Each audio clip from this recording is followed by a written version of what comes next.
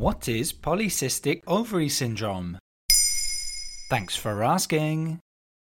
Polycystic ovary syndrome, or PCOS for short, is related to hormonal imbalances in women's bodies. It's the leading cause of female fertility problems and affects 1 in 10 women of childbearing age in the UK, according to the NHS.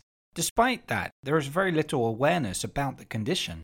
The most important thing to know about PCOS is that it leads to excessive production of androgen hormones, especially testosterone. High testosterone levels in women disrupt the ovarian cycle and, in particular, see fluid-filled sacs called follicles develop in the ovaries. How does it affect the body apart from causing cysts? Well, actually, it doesn't cause cysts at all, contrary to what the name suggests. Steen and Leventhal, the 2 American gynecologists who discovered the disease in 1935, mistook the follicles in their research subjects' ovaries for cysts. As for the rest of the body, ovulation is directly affected, which means patients suffer from irregular cycles, or even a total absence of periods, known as amenorrhea. However, PCOS does not only affect ovaries, it's a full-body endocrine and metabolic disorder.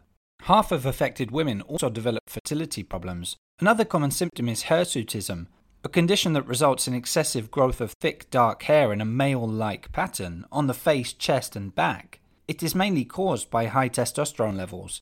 Patients also sometimes report acne breakouts and alopecia, or in other words, hair loss.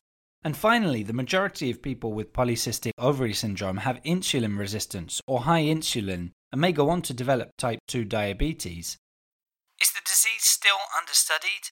No, it's actually overdiagnosed by doctors, as some women may have polycystic ovaries on ultrasound without suffering from PCOS.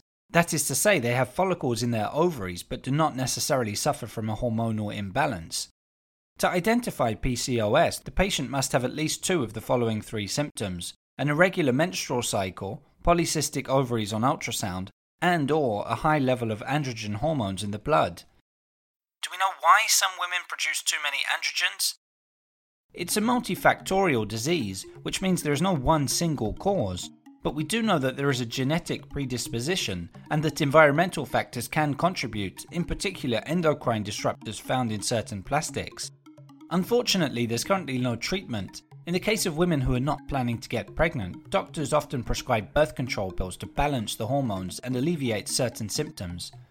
But most of the time, patients need targeted treatment according to their symptoms. Possible treatment plans may include a change in diet and physical activity, diabetes medication, or anti-acne solutions. There you have it. Now you know what polycystic ovary syndrome is. In under 3 minutes, we answer your questions. What would you like to know about? Use the comments section to send us your questions.